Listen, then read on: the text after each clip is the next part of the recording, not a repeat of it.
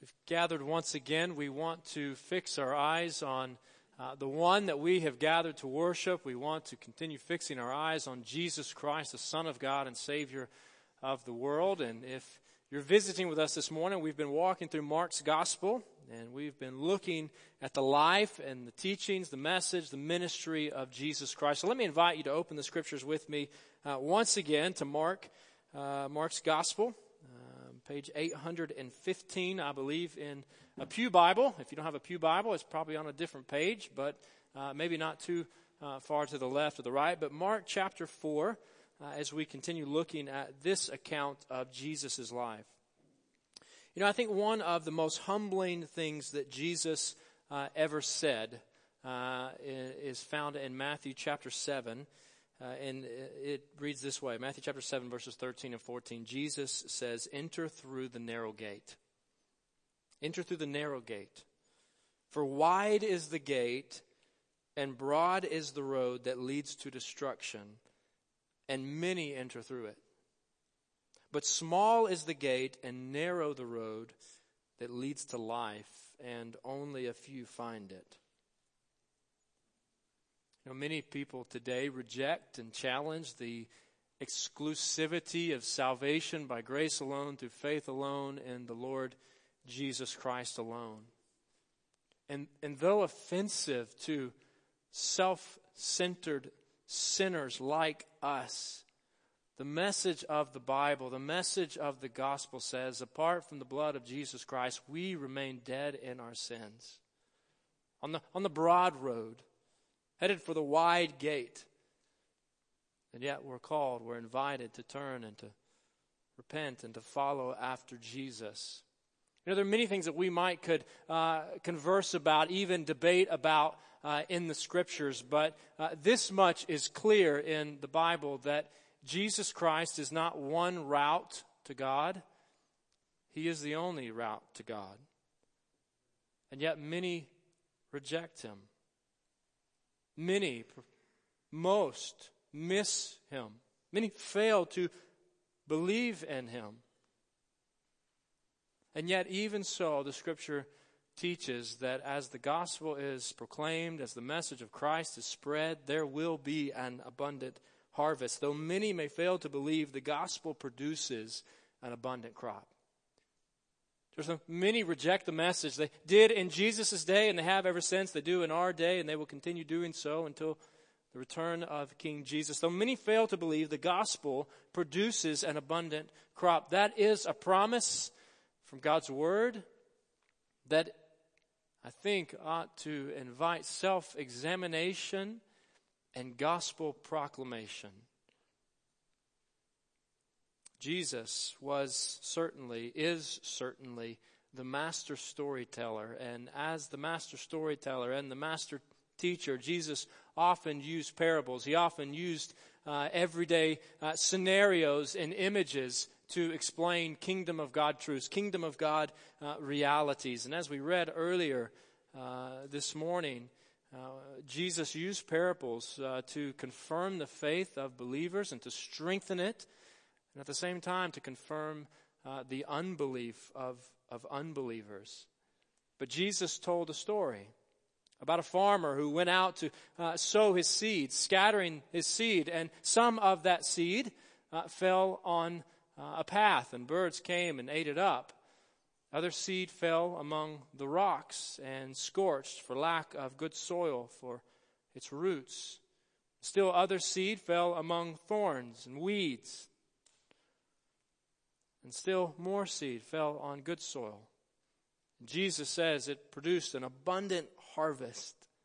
Some multiplying 30, some 60, some 100 times. And then this morning we're going to look at Jesus' explanation of this particular parable. So as you find your place in Mark chapter 4, let me invite you to join me standing for the reading of God's Word.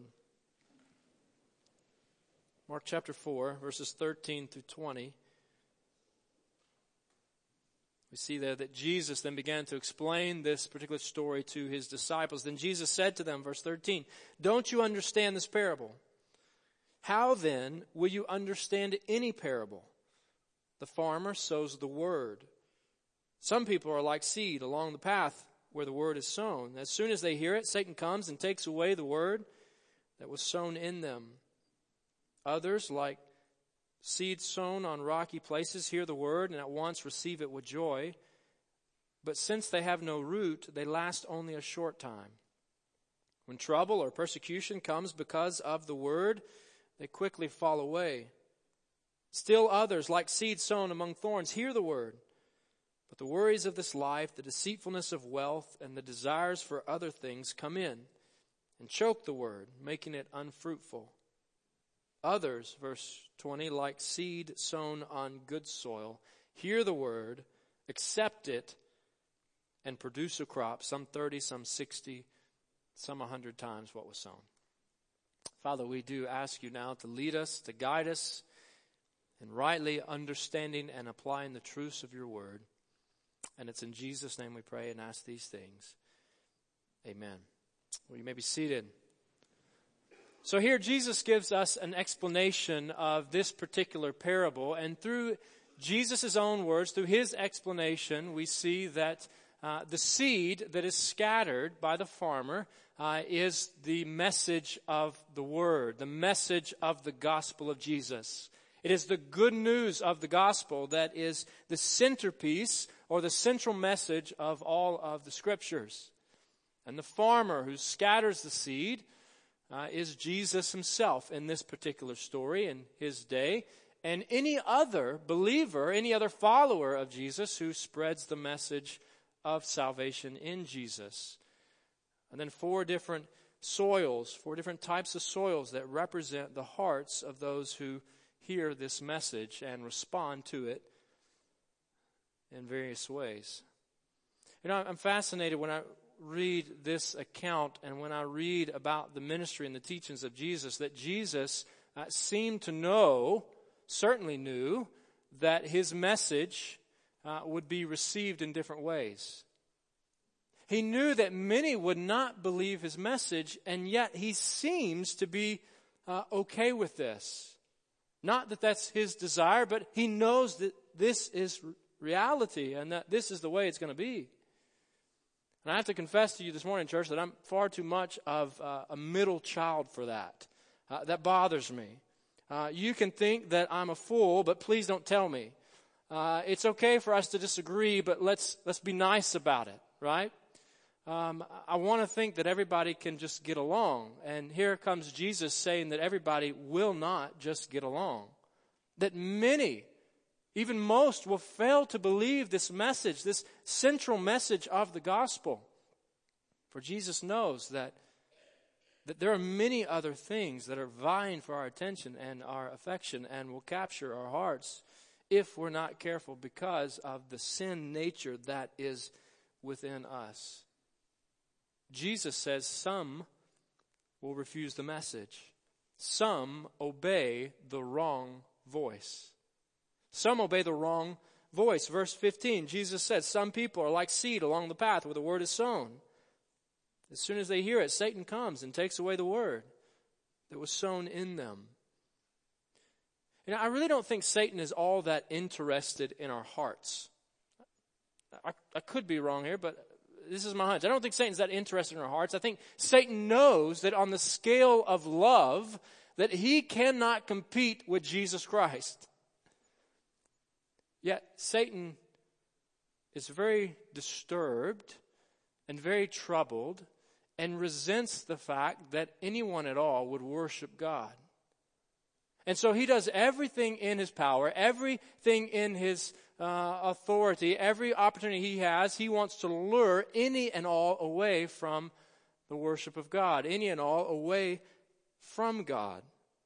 You know, I think Satan loved it back in chapter 3, verse 22, when the teachers of the law who came down from Jerusalem to investigate Jesus said this. They said, Jesus is possessed by Beelzebul, by the prince of demons. He is driving out demons.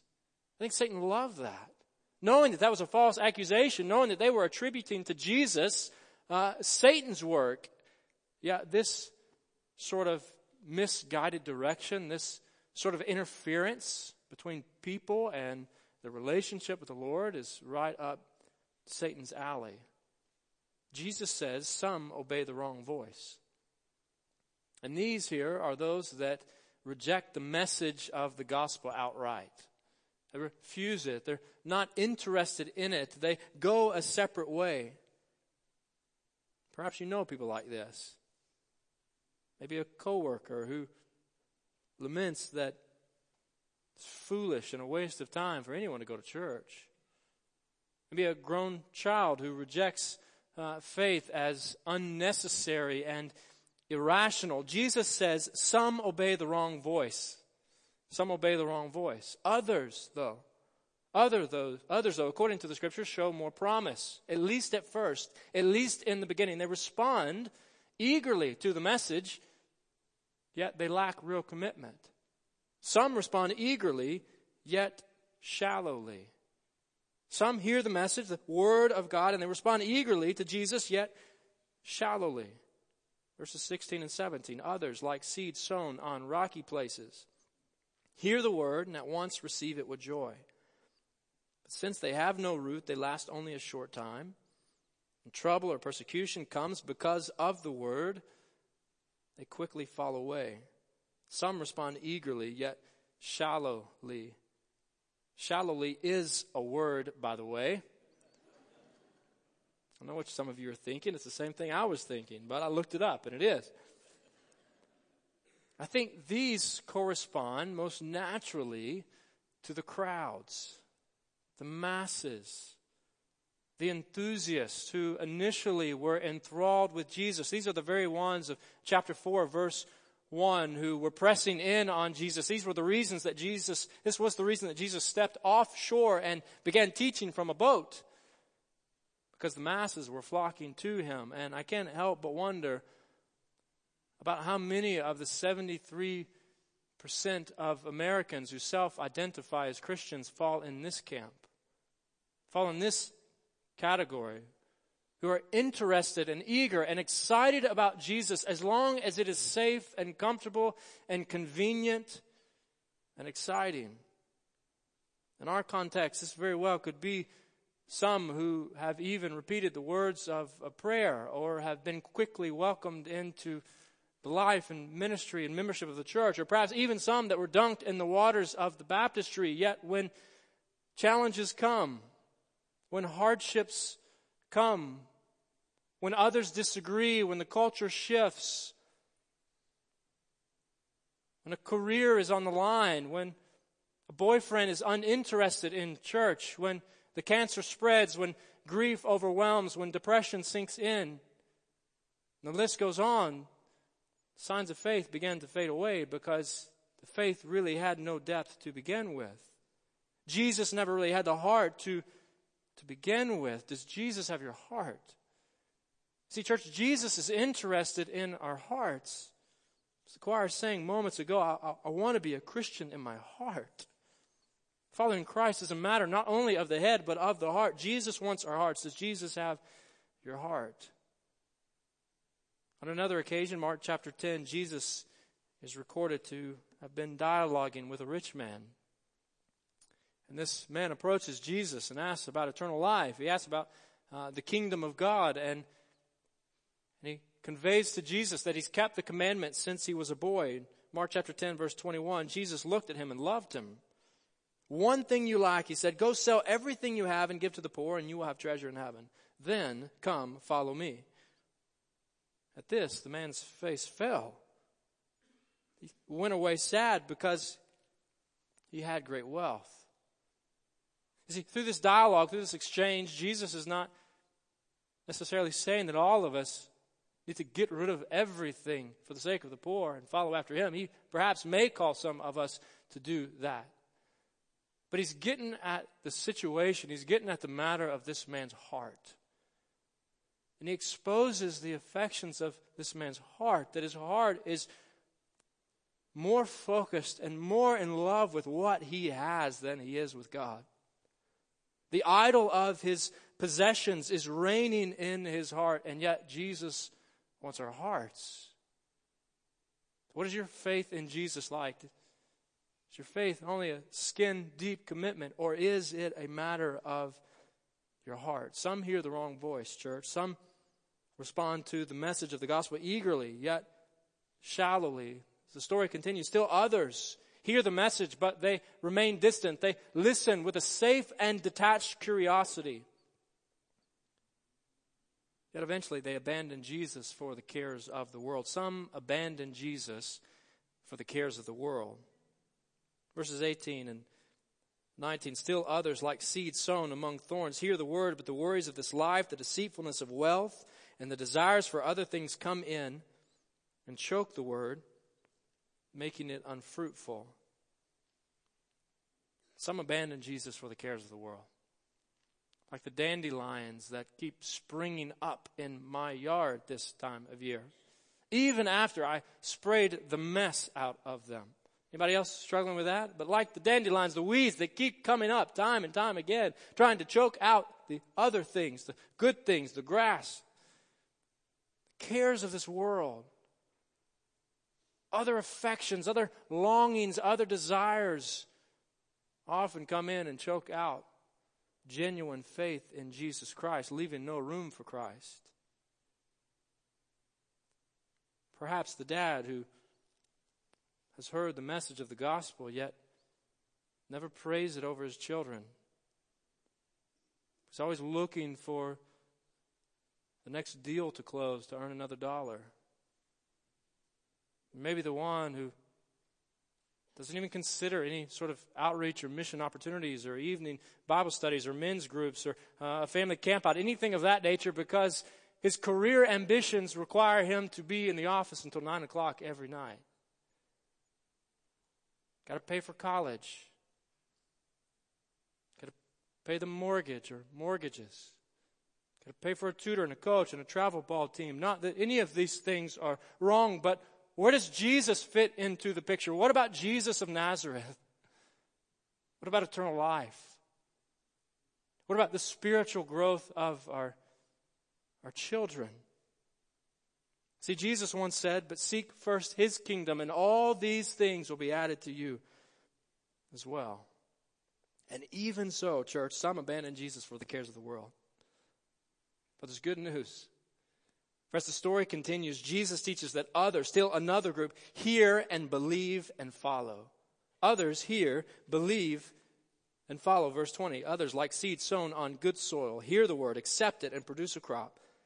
Some 30, some 60, some 100 times what was sown. See, these are others that hear the message of the gospel, and they repent, they turn away from sin and self, and they trust in Jesus for salvation, and then their lives begin to change, and they begin to produce an abundant crop, gospel growth, a life that invests in others, that serves others for the glory of God, and that begins to bear fruit for God's kingdom, begins to live in such a way that honors the God of the Scriptures. Good dirt. That was almost the title of this sermon, by the way. Good dirt, but as in good-dirt.com is a business out of Raleigh, North Carolina that sells soil conditioner and potting soil. And this is the description that they use to describe their product. They say that this good dirt includes a nutrient charge from an organic-based plant food and a dose of plant probiotics to help you achieve a living soil. I'm not a dirt guy, but doesn't that just sound impressive? I mean, who doesn't want probiotics in your dirt? Makes me think of yogurt.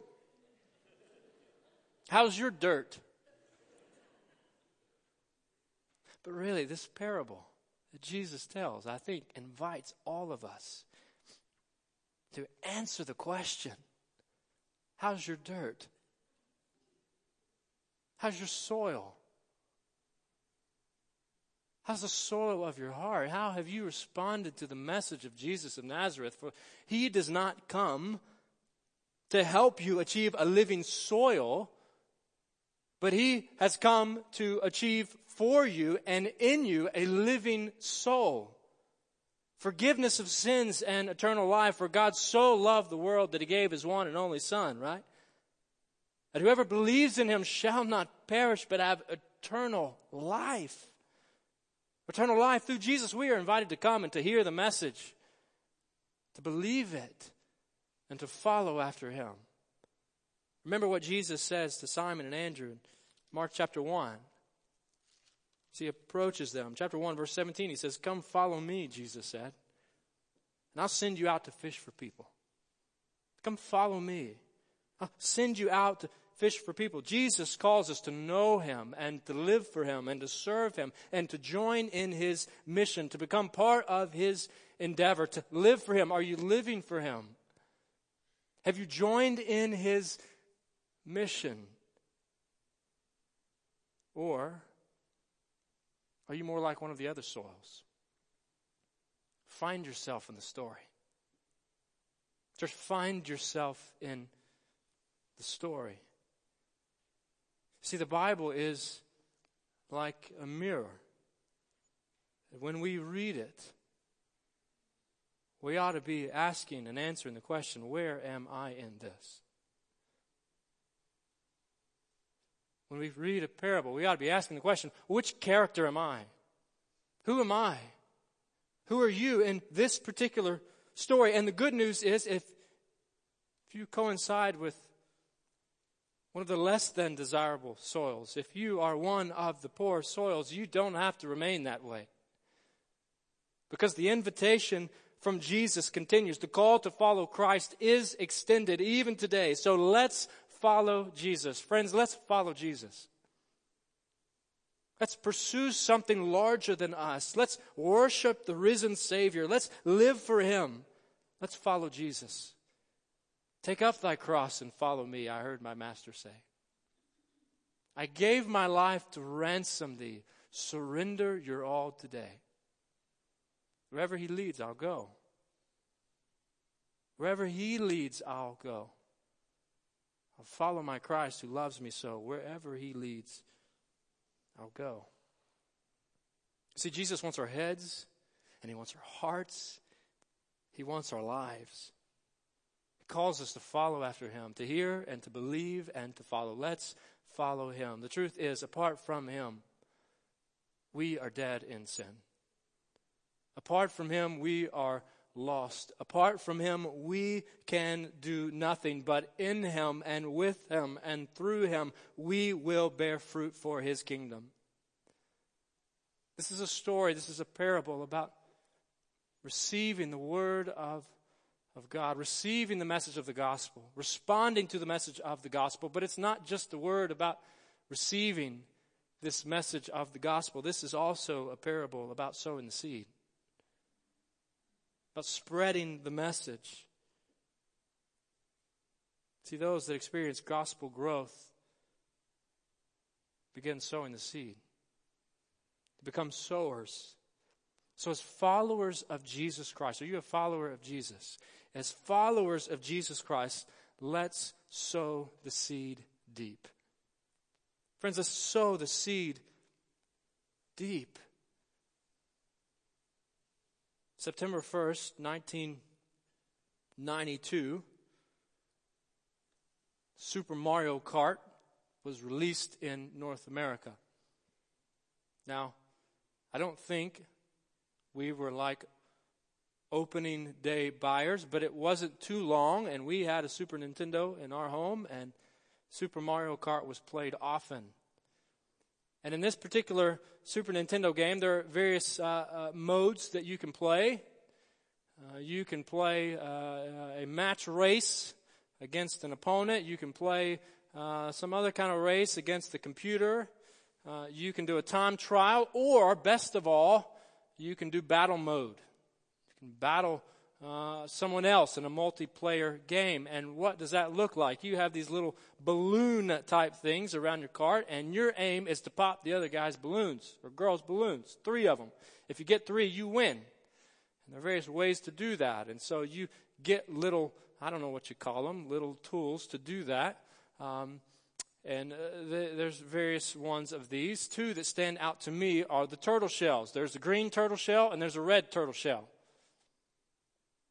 Now, the more desirable is the red turtle shell because it has some kind of, special powers that chase the other guy down as long as they're in sight, even rounds the corner and pops their balloon. And then there's the green turtle shells that sort of just shoot random, or you can shoot dead on straight, but that's pretty impossible to do, so they just sort of ricochet off the walls until they finally hit something. So when it comes to, you're thinking, what are you doing? I don't know what I'm doing. But when it comes to spreading the message of the gospel, sometimes we have to throw red turtle shells. We're sowing the message deeply. It is a targeted approach. We are engaging in an ongoing conversation, a continual dialogue with a brother or a sister or a parent or a child or a neighbor or a coworker or a classmate, investing deeply, knowing that according to the scriptures, God spoke to the prophet Isaiah that his word will not come back void. It will accomplish the purposes for which he sends it. It's not enough in our day, perhaps not in any day. It's not enough to leave gospel tracts in the restroom. It's not enough to share an article from Christianity Today on Facebook. Sure, it's a start. These are good things. Nothing wrong with these. It's a start, but it's not enough. There are too many obstacles. There are too many barriers. There are too many other things competing for the affections of our hearts. There are too many other weeds in the soil. We engage in ongoing conversations that continue over a period of time with classmates and coworkers. We need regular dialogue with family members who do not know Jesus. Let's sow the seed of the gospel deeply, confident in the message that has been given to us, entrusted to us by God, and let's sow the seed wide. Let's sow the seed wide. Let's not only throw red turtle shells, but let's throw some green ones too, that are broadcast and eventually, according to the scriptures, will bear fruit. Let's cast the seed. Let's spread the seed of the gospel. Let's share and show the love of Jesus, knowing that sometimes it will fall on the path and birds will come and eat it up. Sometimes it'll fall among the rocks and it'll fade away, and sometimes it will be choked out by weeds, but praise be to God, sometimes it will fall on good soil, and it will bear fruit. Though many fail to believe, the gospel produces an abundant crop. Jesus once said, recorded in Matthew chapter 24, verse 14, Jesus said, and this gospel, this message of salvation by grace through faith in Christ, will be preached in the whole world as a testimony to all nations, and then the end will come. This message entrusted to us, entrusted to other followers of Christ to spread throughout the world until Christ returns. You see, those who believe and follow Christ long for others to know Christ. And those who believe and follow Christ long to one day be with Christ, spreading the gospel, looking for the return of the King. So friends, does that description describe you? Do you know Christ? Are you following Christ? Have you repented and believed, and are you following Jesus Christ, the Son of God and Savior of the world? Father, we thank you for the opportunity today to open the scriptures.